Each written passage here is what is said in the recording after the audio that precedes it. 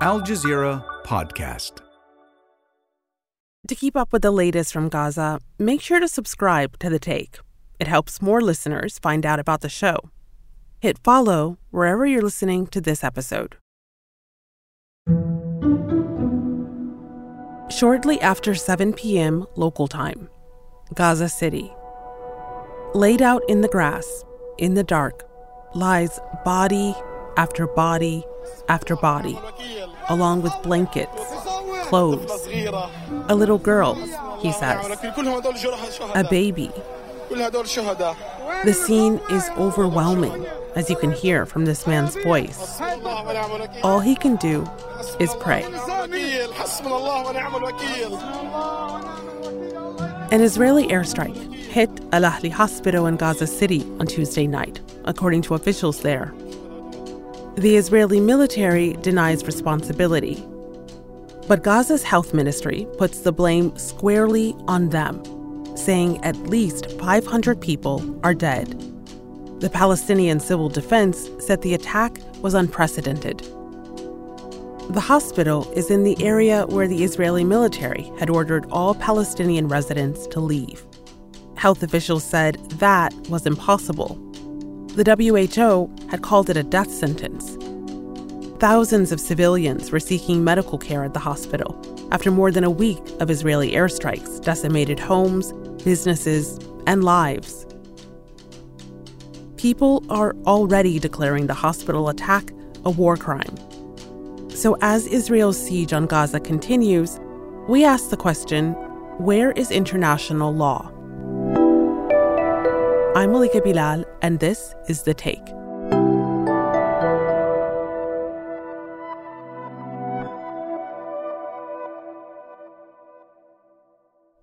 Just a day before the strike on the hospital, we spoke to Taghreed Al-Khudari, a journalist from Gaza. She grew up there, and her family is still there now. My mother, 2 sisters, the husband, and the kids, the grandchildren in one place in Gaza City. But Taghreed lives with her 2 kids in Amsterdam. So when Israel's order for people to leave northern Gaza came out, she had to watch it all from afar. We begged my mother to leave. She didn't want to leave at all. So she didn't want to listen to me. And at the end of the day, they told her, we have to leave and we cannot leave you behind. Taghreed says she feels powerless. And it's not only about her family. It's also about the country where she lives, the Netherlands. I am next to, this country has the International Court of Justice. The Hague is the city of justice, and they are so proud. But then the position of the government was to stand with Israel no matter what, without mentioning any word when it comes to international law, nothing. So, Taghreed, I just want to ask you, for those who have not been, which is the majority of people listening to this, what does Gaza mean to you? Gaza means my identity. It's the place I was born, raised. I love it so much. I love the beach. For me, I used to sleep as a child and listen to the waves of the Mediterranean. It's the place that I love. I belong, no matter where I go. Taghreed told us what it was like for her family as they tried to evacuate at the end of the day that Israel issued its order to leave. This is Israeli military spokesperson Jonathan Conricus. The Hamas terrorist organization waged a war against the State of Israel, and Gaza City is an area where military operations are taking place.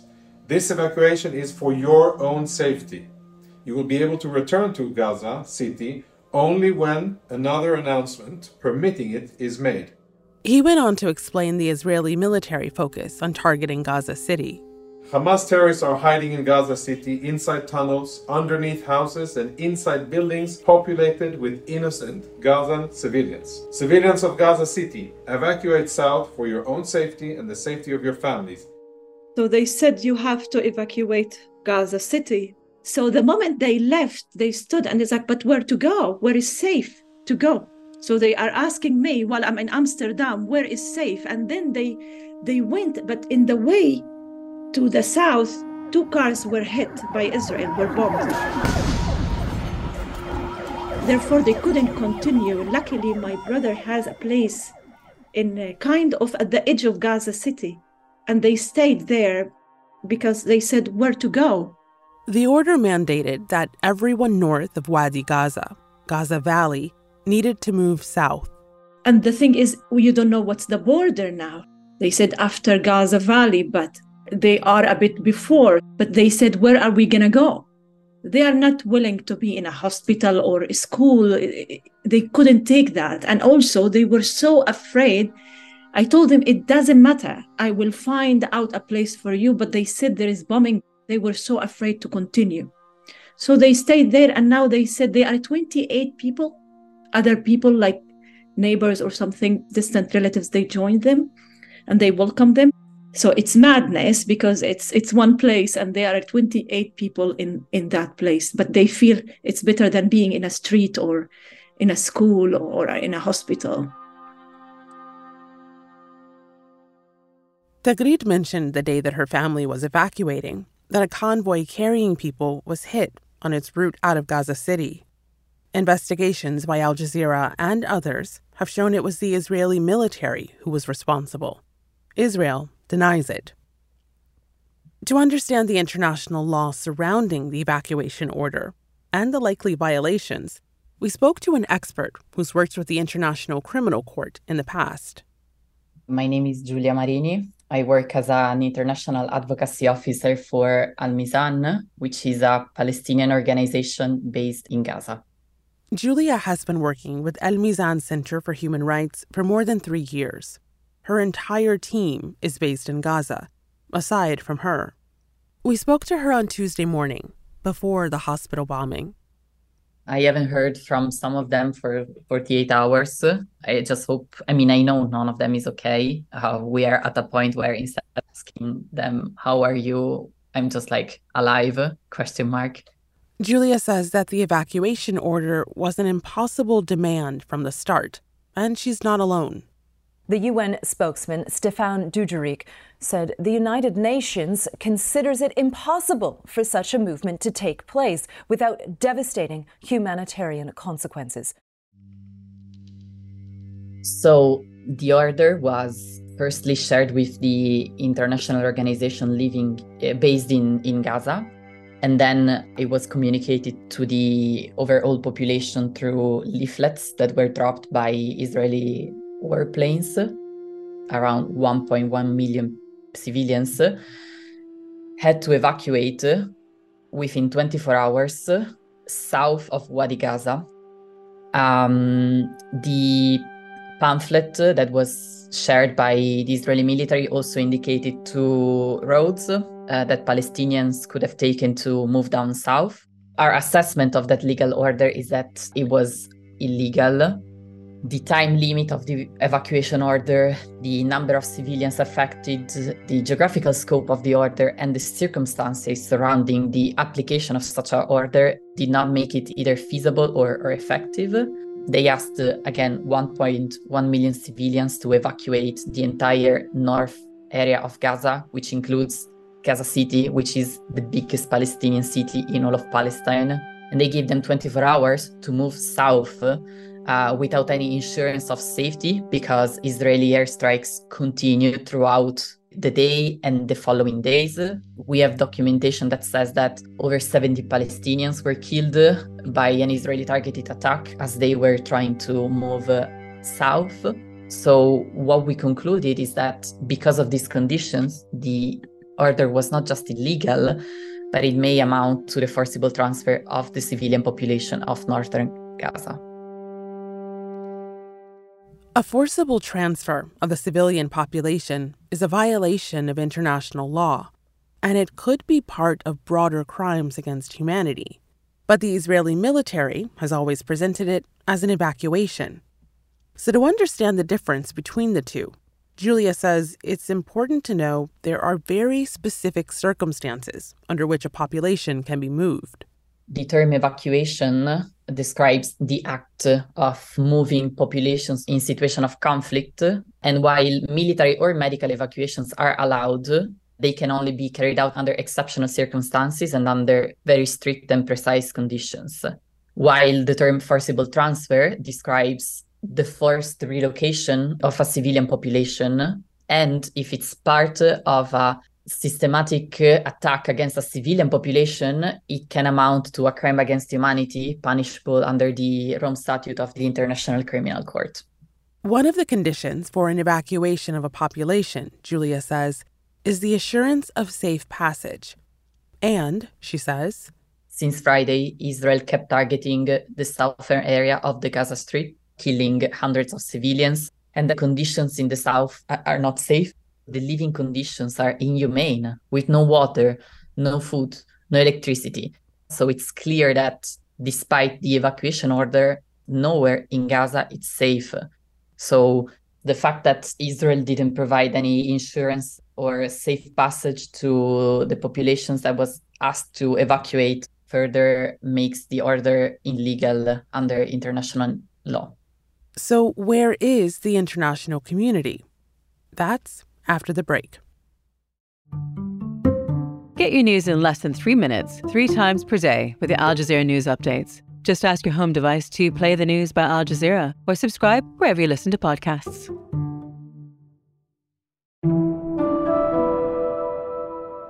After Tuesday's airstrike killed hundreds at the hospital, Al Mizan, the human rights group where Julia works, posted on X that hospitals are entitled to special protection under international humanitarian law. Quote, "This is a war crime, plain and simple," end quote. International humanitarian law also applies when it comes to people who remained behind in Gaza City, whether by choice or because they simply couldn't go any further, Julia says. They remain protected by international humanitarian law. They are still protected, and Israel bears a legal obligation not to attack them and to protect them from disproportionate attacks. So this is very important to highlight. Whether they follow or not the evacuation order doesn't take away their protection under international law. So Israel still cannot attack them or target them. And that applies to, of course, civilians, but also, for instance, to civilian infrastructures such as hospitals and all the wounded and sick that are being treated right now. So we know, for instance, that some hospitals in Gaza City and in North Gaza are refusing to evacuate because they are currently treating thousands of injuries. And an evacuation order, to say it in the word of the WHO, would amount to a death sentence for all of these patients. But in reality, while Julia says they are protected under the law, she doubts whether these protections will be provided. Israel's statements from high-level Israeli military and political officials and actions on the ground are leaning towards the fact that Israel is treating Gaza, the whole Gaza Strip, as one big military objective. Again, it's illegal. It violates the number one rule of international humanitarian law, which is that civilians cannot be targeted and civilian objects are not legitimate targets. This is Israeli President Isaac Herzog. It's an entire nation out there that is responsible. It's not true. This rhetoric about civilians not aware, not involved, it's absolutely not true. They could have risen up, they could have fought against that evil regime which took over Gaza in a coup d'etat. But we're at war. We are at war. What's going to happen unless the international community acts swiftly and asks Israel to stop its attacks on civilian and civilian infrastructure? The number of deaths will inevitably increase, and Gaza it's gonna be destroyed. But when it comes to whether or not Israel is breaking the law, there's a resounding silence, says Julia, even from the International Criminal Court. That's the body that has the power to make the call on whether this order or anything that's happened in Israel or Gaza from October 7th broke the law. Israel has never agreed to ICC jurisdiction, but Palestine did in 2015. For Palestinians, the ICC is one of their only avenues for recognition under the law. As we speak, there is an ongoing and open investigation at the International Criminal Court on the situation in Palestine. The International Criminal Court has jurisdiction to investigate crimes being perpetrated under the territorial jurisdiction of the State of Palestine, meaning the Gaza Strip, the West Bank, and East Jerusalem. So everything that is happening inside Gaza right now falls squarely within the territorial mandate of the International Criminal Court. But the prosecutor of the International Criminal Court did not issue one statement regarding any of these events unfolding on the ground. And over the past 10 days, he didn't make any public statement through the ICC Office of the Prosecutor, but he simply gave interviews. And at the end of the day, the law that I must look at represents minimum conduct, basic prohibitions that all humanity, all religions, Arab, Palestinian, Jew, Muslim, Christian, Gentile, Hindu, Buddhist, all communities, we should find common ground on this essence of humanity. And the ICC's silence is echoing in the international community as well. Aid organizations are speaking up, and so is the UN Human Rights Agency. There appears to have been no attempt by Israel to ensure this for the 1.1 million civilians ordered to move. We're concerned that this order, combined with the imposition of a complete siege on Gaza, may not be considered as lawful temporary evacuation and would therefore amount to a forcible transfer of civilians in breach of international law. But many world leaders, Julia says, have not spoken out. Over the past 10 days, we have witnessed the absolute double standards that the international community is using when addressing the issue of Palestine. Many UN agencies, including UNOCHA, the WHO, UNRWA, have strongly criticized the evacuation order. Now, on one side, we have all these humanitarian agencies calling out Israel for the evacuation order. And on the other side, we have the international community, and here I'm mostly referring to Western states, including the United States, the United Kingdom, the European Union as an institution, as well as its member state, that have been completely silenced in front of this decision by Israel. And really, none of them is using the political leverage and that they have to force Israel to comply with international humanitarian law.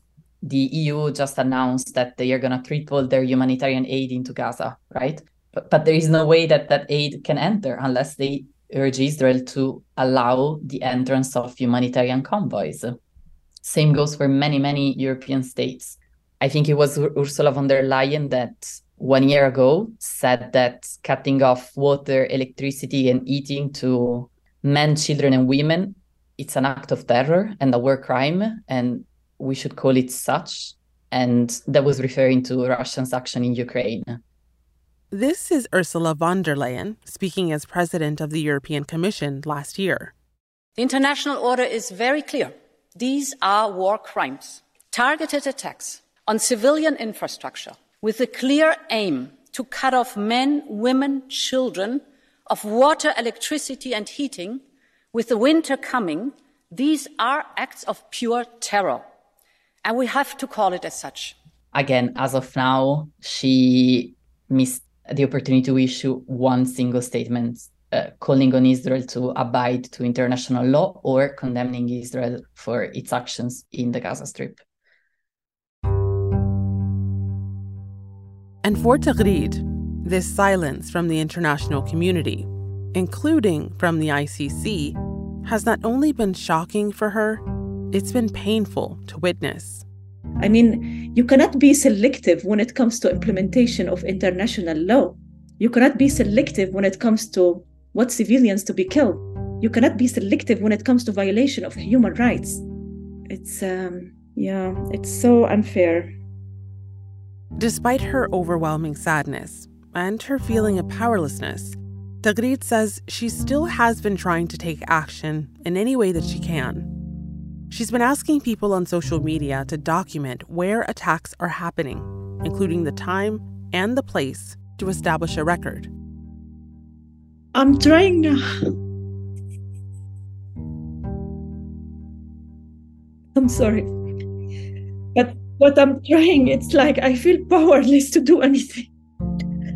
So the least thing, I just wanted people to document everything. I know there will be no international criminal court, and we all know it from previous attacks. And all these people I covered that, like many families that I was a witness, to their loss of lives. It doesn't matter anyway, but at least it's there. It's documented. And I think it's extremely important to keep doing it. I just want to feel like I'm doing something, and I hope I can guide people. And I think it's extremely important to just keep it. And who knows if things will change, because many people are pressuring these international court to count this as an evidence. So who knows by the time. It's wishful thinking, but something we can do. At least we can put it on the record that this happened at this phase of history. And the worst part of that history unfolding, says Tagreed, is not knowing who will still be alive with each new dawn. I want to ask you, what has it been like for you to be in the Netherlands and watch this unfold via screens and via phone calls with your family? Because I know the connection must be getting harder to keep. It's getting very hard. I'm used to call my mother and my family every day during normal days. And now, what I do every morning, I wake up super early and I just type, "How are you?" And I wait to see if I see someone saw my message. And then I say, "Oh, they are alive." And that's The Take. As we're continuing our coverage on Palestine and Israel, we're also keeping our ears on another story. On Tuesday, India's Supreme Court declined an appeal to legalize same-sex marriage.